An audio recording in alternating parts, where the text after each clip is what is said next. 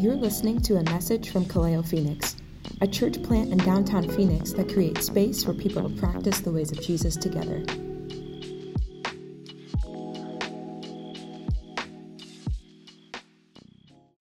Good evening, Kaleo. Good to see you all. Glad we are together.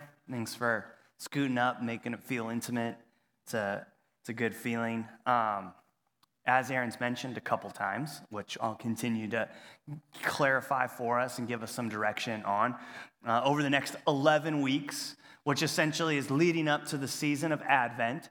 So it'll get us to the season of Advent that starts at the end of November. What we'll be doing is we'll be preaching alongside selected homilies that were given by the Archbishop Oscar Romero, taken from his book, The Violence of Love, which is something I'll talk about as well as we go here too. So the title is a bit provocative, but we'll find out why, and we'll get into that. What we're going to be doing is the quotes and excerpts that we choose from this book and from the selected homilies, they correlate with the scripture passage that he was preaching from that follows the church calendar. So it's easy, because they're all dated, to find the passage or passages that he was preaching from. So what we're going to do is we're going to take Oscar Romero and we're going to take the scripture, and then we're going to hold his prophetic words in the middle of all of that and see what that might mean as a guiding light for Kaleo as we create space to practice the ways of Jesus together. So we're going to follow a bit of our own interpretive dynamic of what we think it means to be people together. We're going to look at how Oscar Romero spoke that into a world that I think sometimes can feel foreign to us here in Phoenix, but also seems to be like this prophetic thread that we can learn a lot from as well. So before we dive into the passages and the quotes, which I'm personally really excited about, at least today, I'm excited about it. So I'm excited to get there. I want to share a little bit more about Oscar Romero with you. I want you to get a little bit of an image of him, and we'll grow that out as we go. And I want you to know who he is and a little bit about him. And then I also want you to know a little bit about the inspiration behind this book. So here first is the intro short to Oscar Romero. On March 24th, 1980, the Archbishop of El Salvador, Oscar Romero, was gunned down by a member of the government-backed militia while he was giving Mass. Romero was a threat to the status quo in a horrific time of violence against the impoverished majority of El Salvador.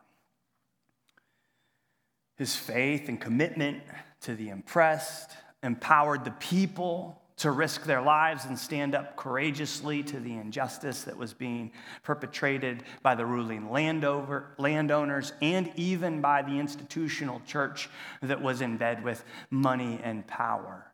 And so he was speaking against that.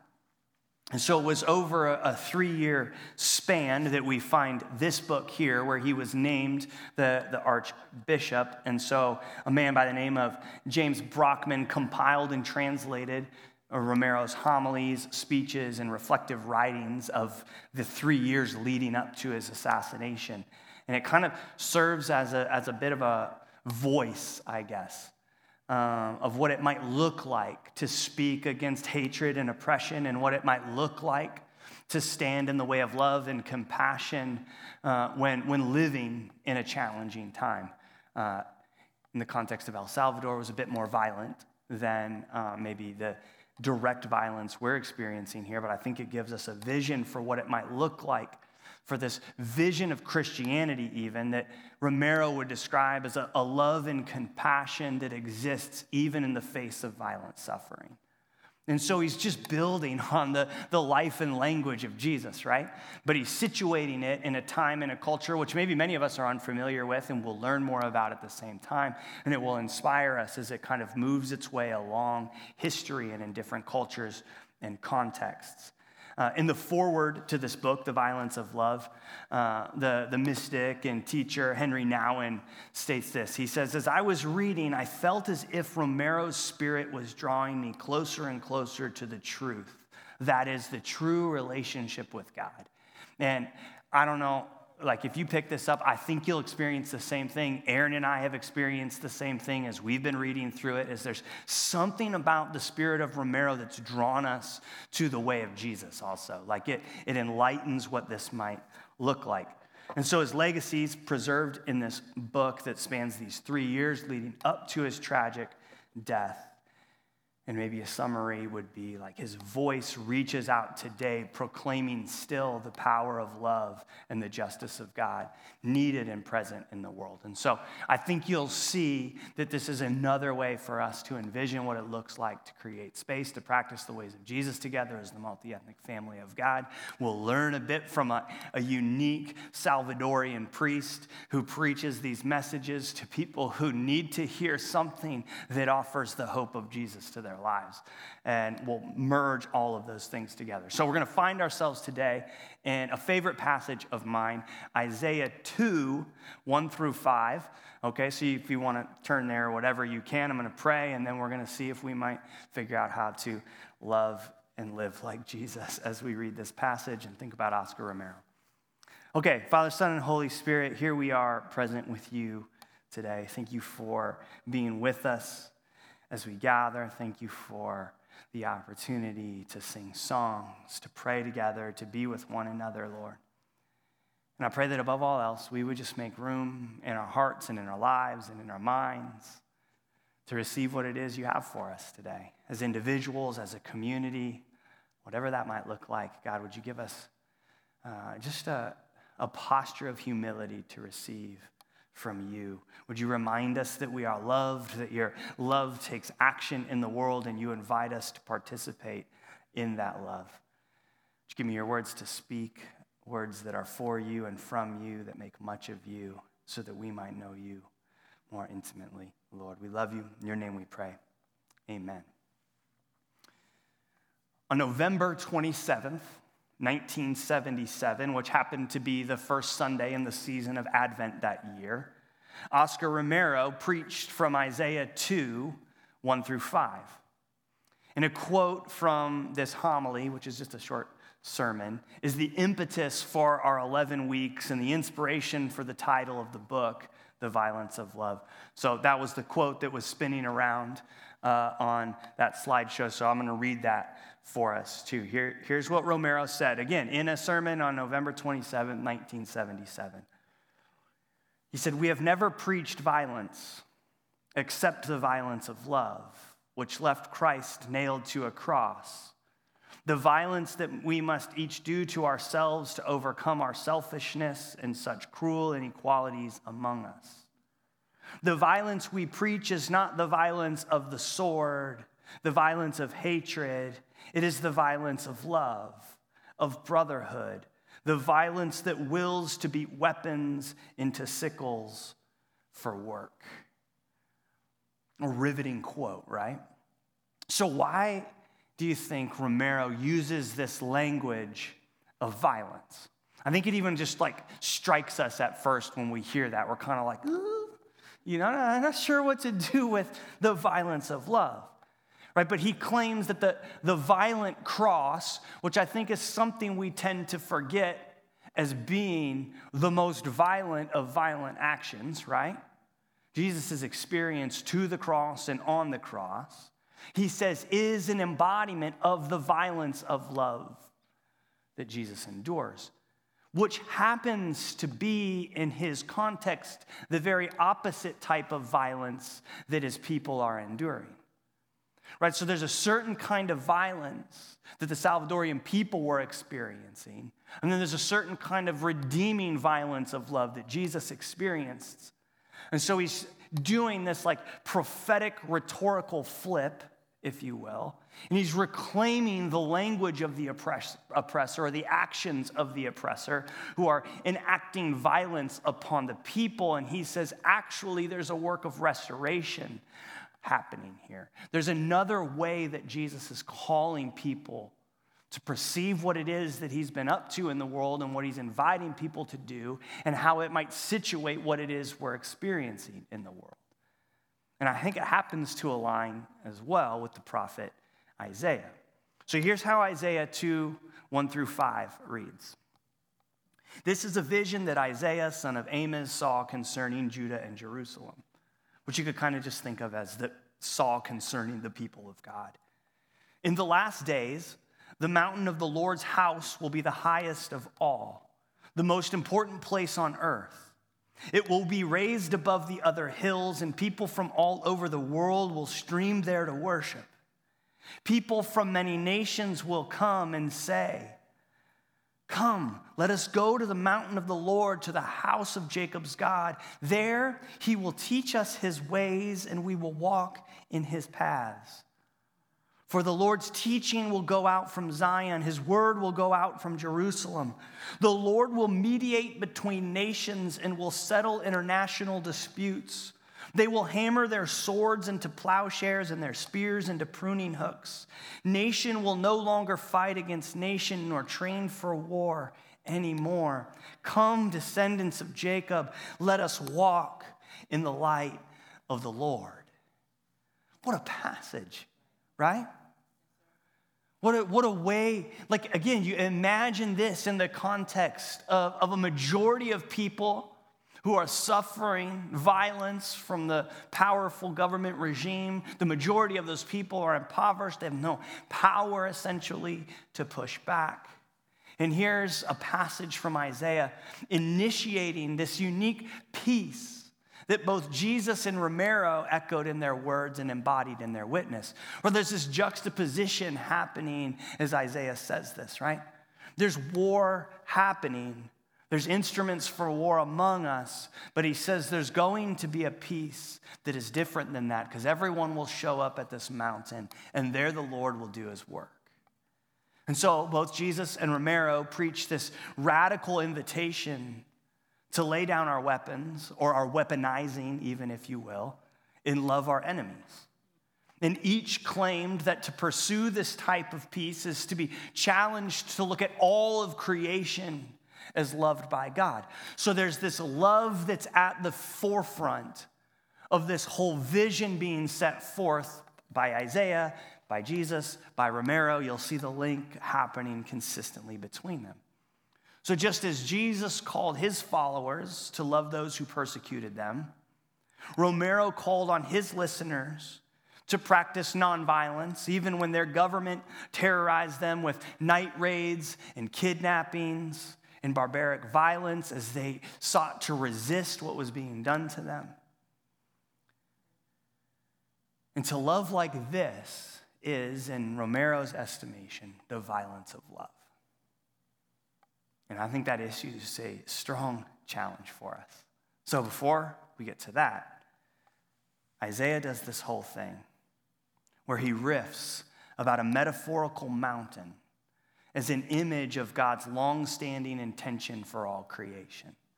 Right? Did you catch all that mountain language, right? It's almost like he's specifically saying that the future work is going to be where God restores all that has gone wrong. And that will happen in a place that you won't be able to miss because it will be the mountain that is above all other mountains. It will be the place where all the nations are gathered together. And it will be the location in which you worship because everything that was making harm or killing one another is now cultivating goodness. That's what's happening there, right? So listen to this language of the mountain again. In the last days, right, which is really, again, this image that Isaiah is saying, like, this is what God's going to set out to do. But as the prophet Isaiah, he's hoping on some level that this might be true, right, that this might come to fruition. He's saying this is what God intends, though.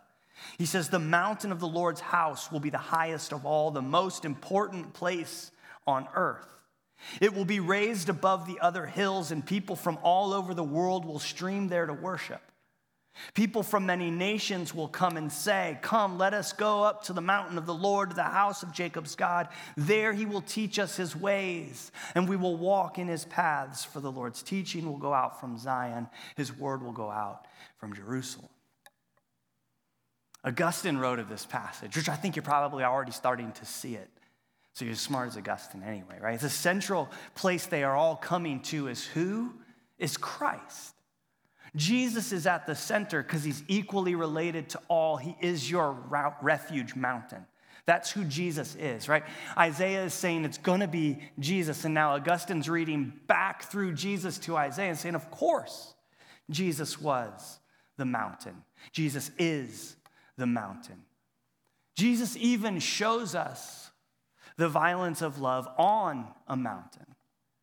But before the violence of love is fleshed out in the crucifixion up on that hill that Jesus walks up onto, Jesus actually implies in his life and ministry that he's always been the mountain of worship, of healing, and of restoration. I'm going to show you how, though, okay? You're probably like, Jesus is the mountain? What are you talking about, right? She's tied up in all of this, right? It's this mountain of Jesus. It's this one where all are welcomed to be reconciled together, which is like the very thing that Jesus is inviting everybody to. Many nations will be there. It's as if, right, Isaiah is saying, let the multi-ethnic family of God come to the mountain, the people of many nations, and learn from the Lord to walk in his ways and his paths. Who teaches us to walk in the ways and the paths of the Lord? Jesus, right? So you can begin to see it now, right? That God's work is always seeking to create a space to practice the ways and paths of Jesus with all the nations of the world as the family of God. That's like the whole thing that God's been doing all along, and now it's embodied in Jesus. And so this image that Jesus is the mountain, I haven't even gotten to the part yet. I'm excited about this part. But the image is fleshed out in the ministry of Jesus in this really specific moment. And it'll hit you when I tell you. So Jesus encounters this woman on the outskirts of a village at a well. And this woman is a Samaritan. And so she is of the enemy nation, right? And she is the cultural other. And here they meet together. And here's how the encounter unfolds right after Jesus has named to her everything about her. And she has this epiphany of like, oh my gosh. And she says in John 4:19, "Sir, you must be a prophet." Right, which is just in the line of Isaiah anyway.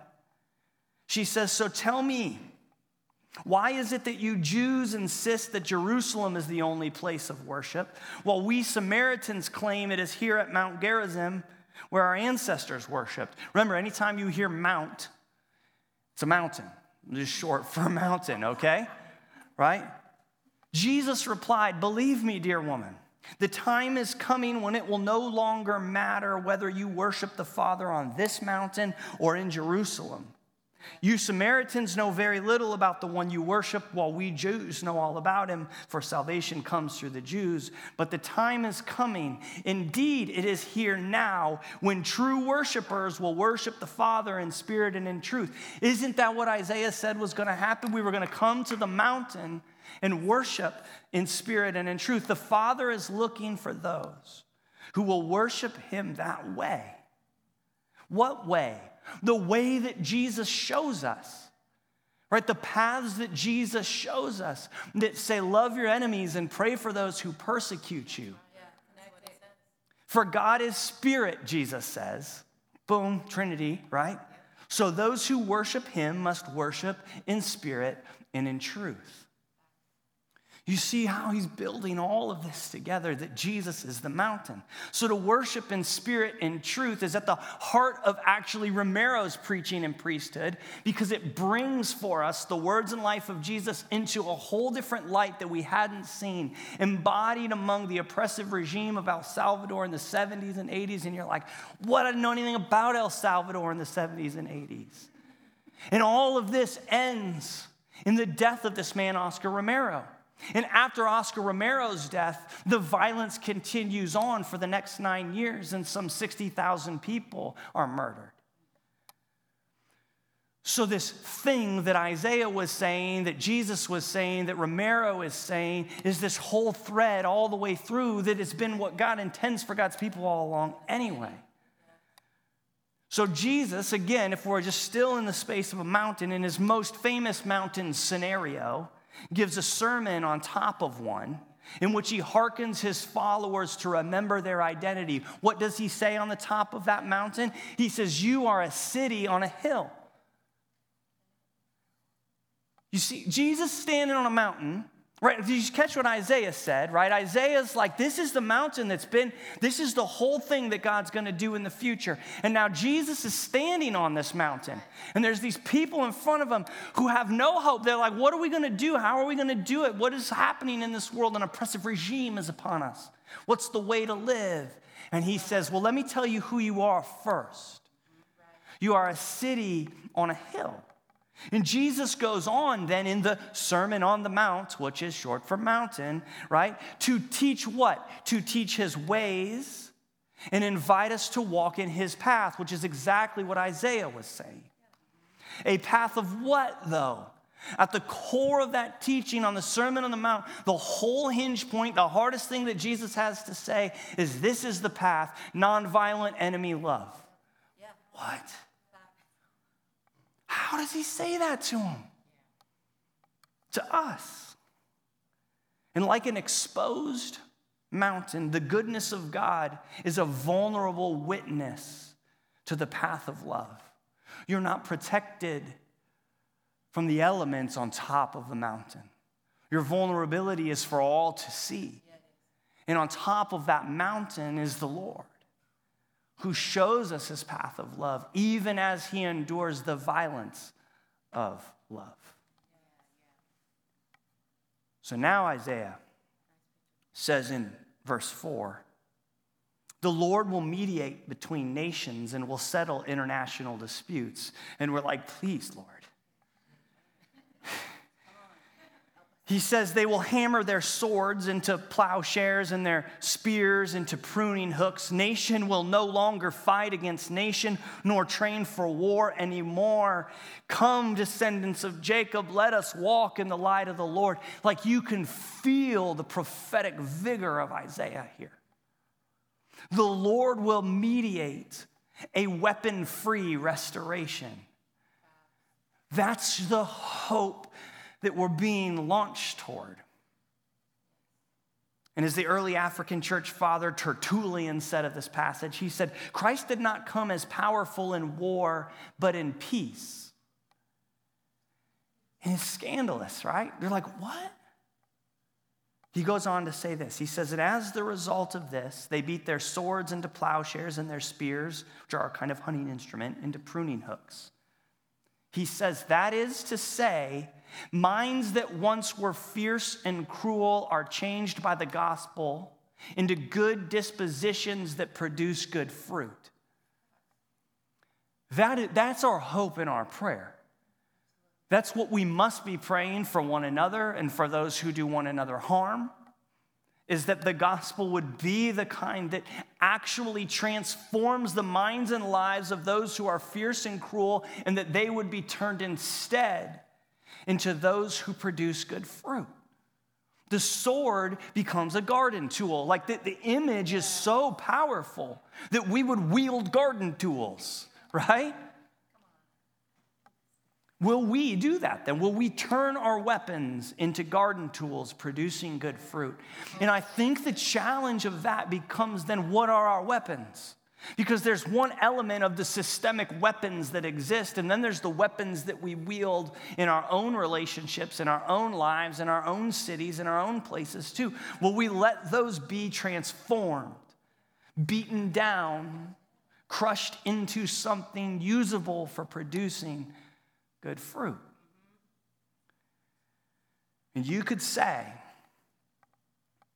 the call laid forth in this passage from Isaiah is one of conversion.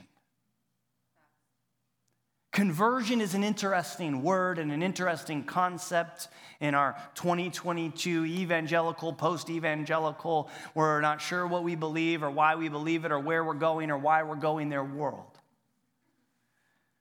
But in the witness of Jesus, and I think what Isaiah is getting at and what Romero is going to get at, conversion is to be converted to the loving way of Jesus. That's it. And this was what's so compelling about Romero to me, is that he so loved his enemies that he consistently preached that they be converted to the way of loving like Jesus. You see, what's interesting is that they actually listened to his sermons.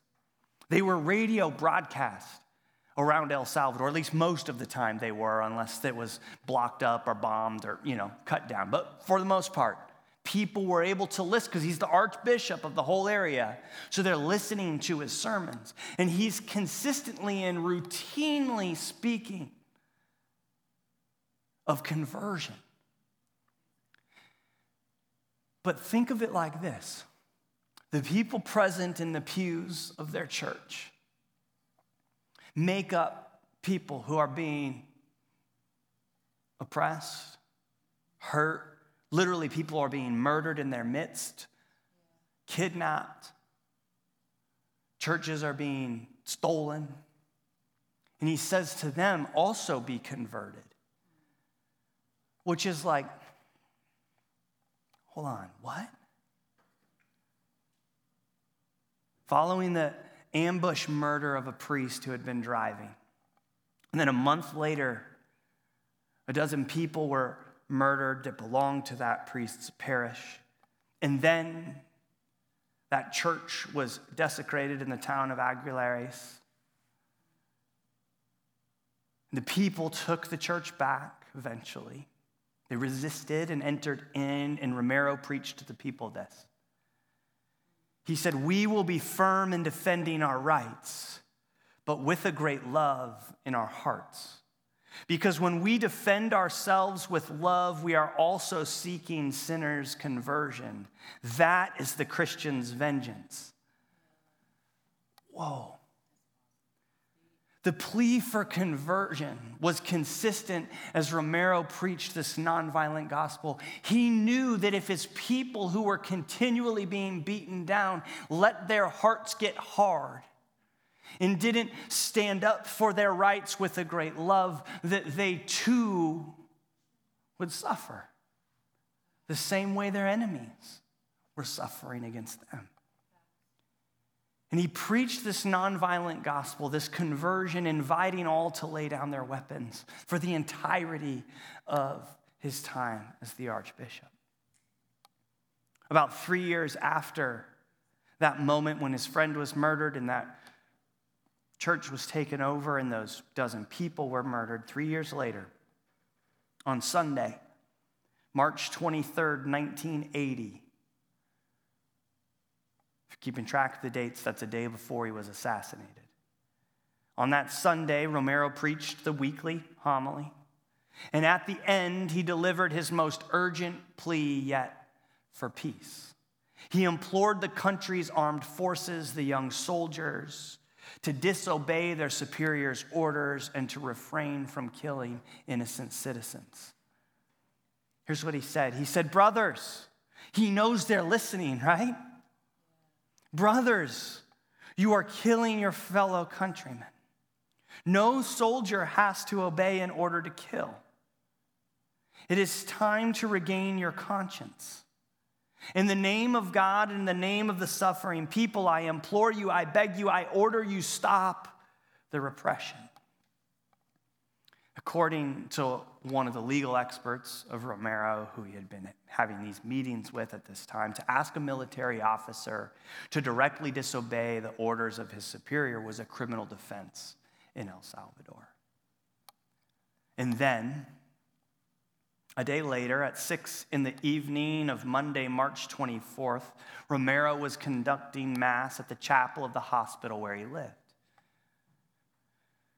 And he said in his sermon that day, God's reign is already present on earth in mystery. When the Lord comes, it will be brought to perfection, which is what Isaiah was saying too. He says that is the hope that inspires Christians. And remember, he's talking to Christians who didn't have many reasons for hope at that time.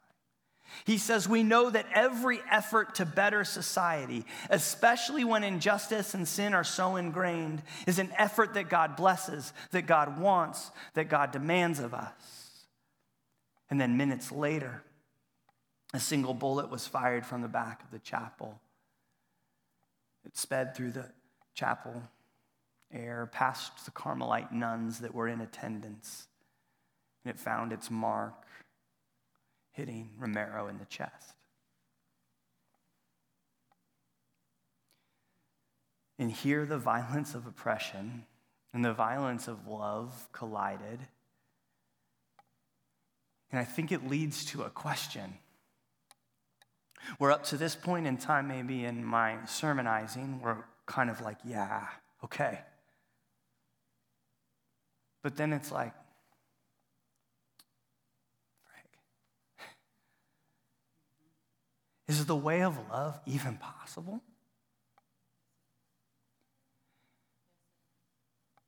Is this worth it?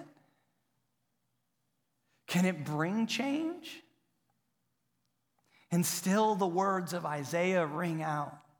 Come, let us walk in the light of the Lord. Still the words of Jesus ring out. Love your enemies. Pray for those who persecute you.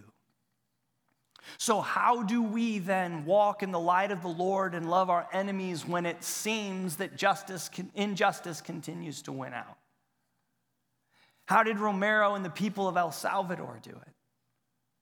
And all the other places that we can say, how did they do it? And how do we keep doing it? Because it's still happening.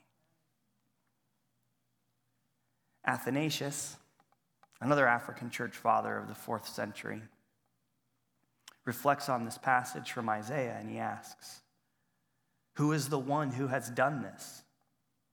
Or who is the one who has joined together in peace people who once hated one another? Except for the beloved Son of the Father, the Savior of all, Jesus Christ, who because of his own love suffered all things for our salvation. He says, for from ages past the peace he would initiate was promised. The hope to keep trying this thing is in the promise that Jesus will come again and peace will reign and the multi-ethnic family of God will be joined together. This peace is promised. Yeah. And until then, what do?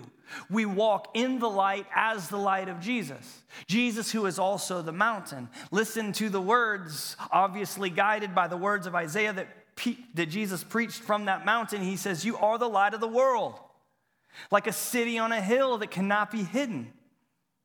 No one lights a lamp and then puts it under a basket. Instead, a lamp is placed on a stand where it gives light to everyone in the house. In the same way, let your good deeds shine for all to see so that everyone will praise your heavenly Father. Keep shining is what Jesus is saying. And so a closing remark from Romero and me a little bit. Romero says this. He said, here I would like to engrave this great idea on each one's heart. Christianity is not a collection of truths to be believed or laws to be obeyed, of prohibitions. That makes it very distasteful. Christianity is a person, one who loved us so much, one who calls for our love. Christianity is Christ. Like that, we can get around that, right?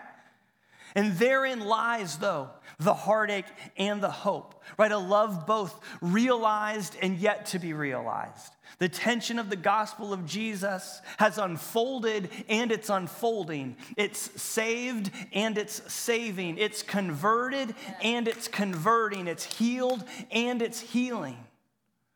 It's both and the whole way through. And so we hold on with hope because the Spirit anointed Jesus to bring good news to the poor, to release captives, to give sight to the blind, and set the oppressed free. He has done that, and he still is, and he will continue to do so. So may we then, as his followers, learn his ways and join his paths, as Isaiah said. And may we become, as Isaiah and Jesus and Romero proclaim us to be, the nonviolent, many-nationed family of God who embodies the love of Jesus. That's the hope. That's what I'm signed up for anyway. That's what I'm into. And so I pray that that's what we learn in the midst of trying to follow somebody who followed Jesus. And we keep going the way of love. And so here's what I want to do. I just want to let God say that to you. Maybe God's already saying it to you through me, through this time together, but I want God to say that to you. So let's just be still for a few moments in the presence of the Spirit of God and say to God, what do you want me to know and what do you want me to do? And I'll pray us out.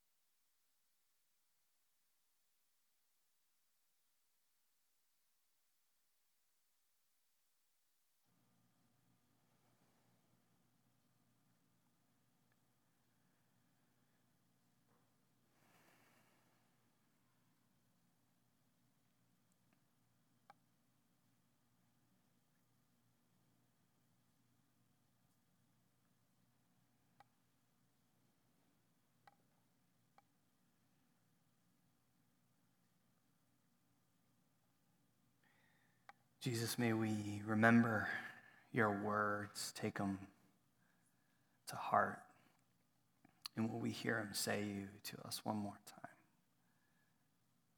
You're the light of the world, like a city on a hill that cannot be hidden.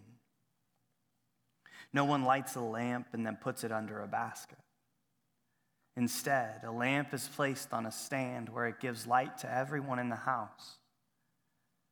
In the same way, let your good deeds shine out for all to see so that everyone will praise your heavenly Father.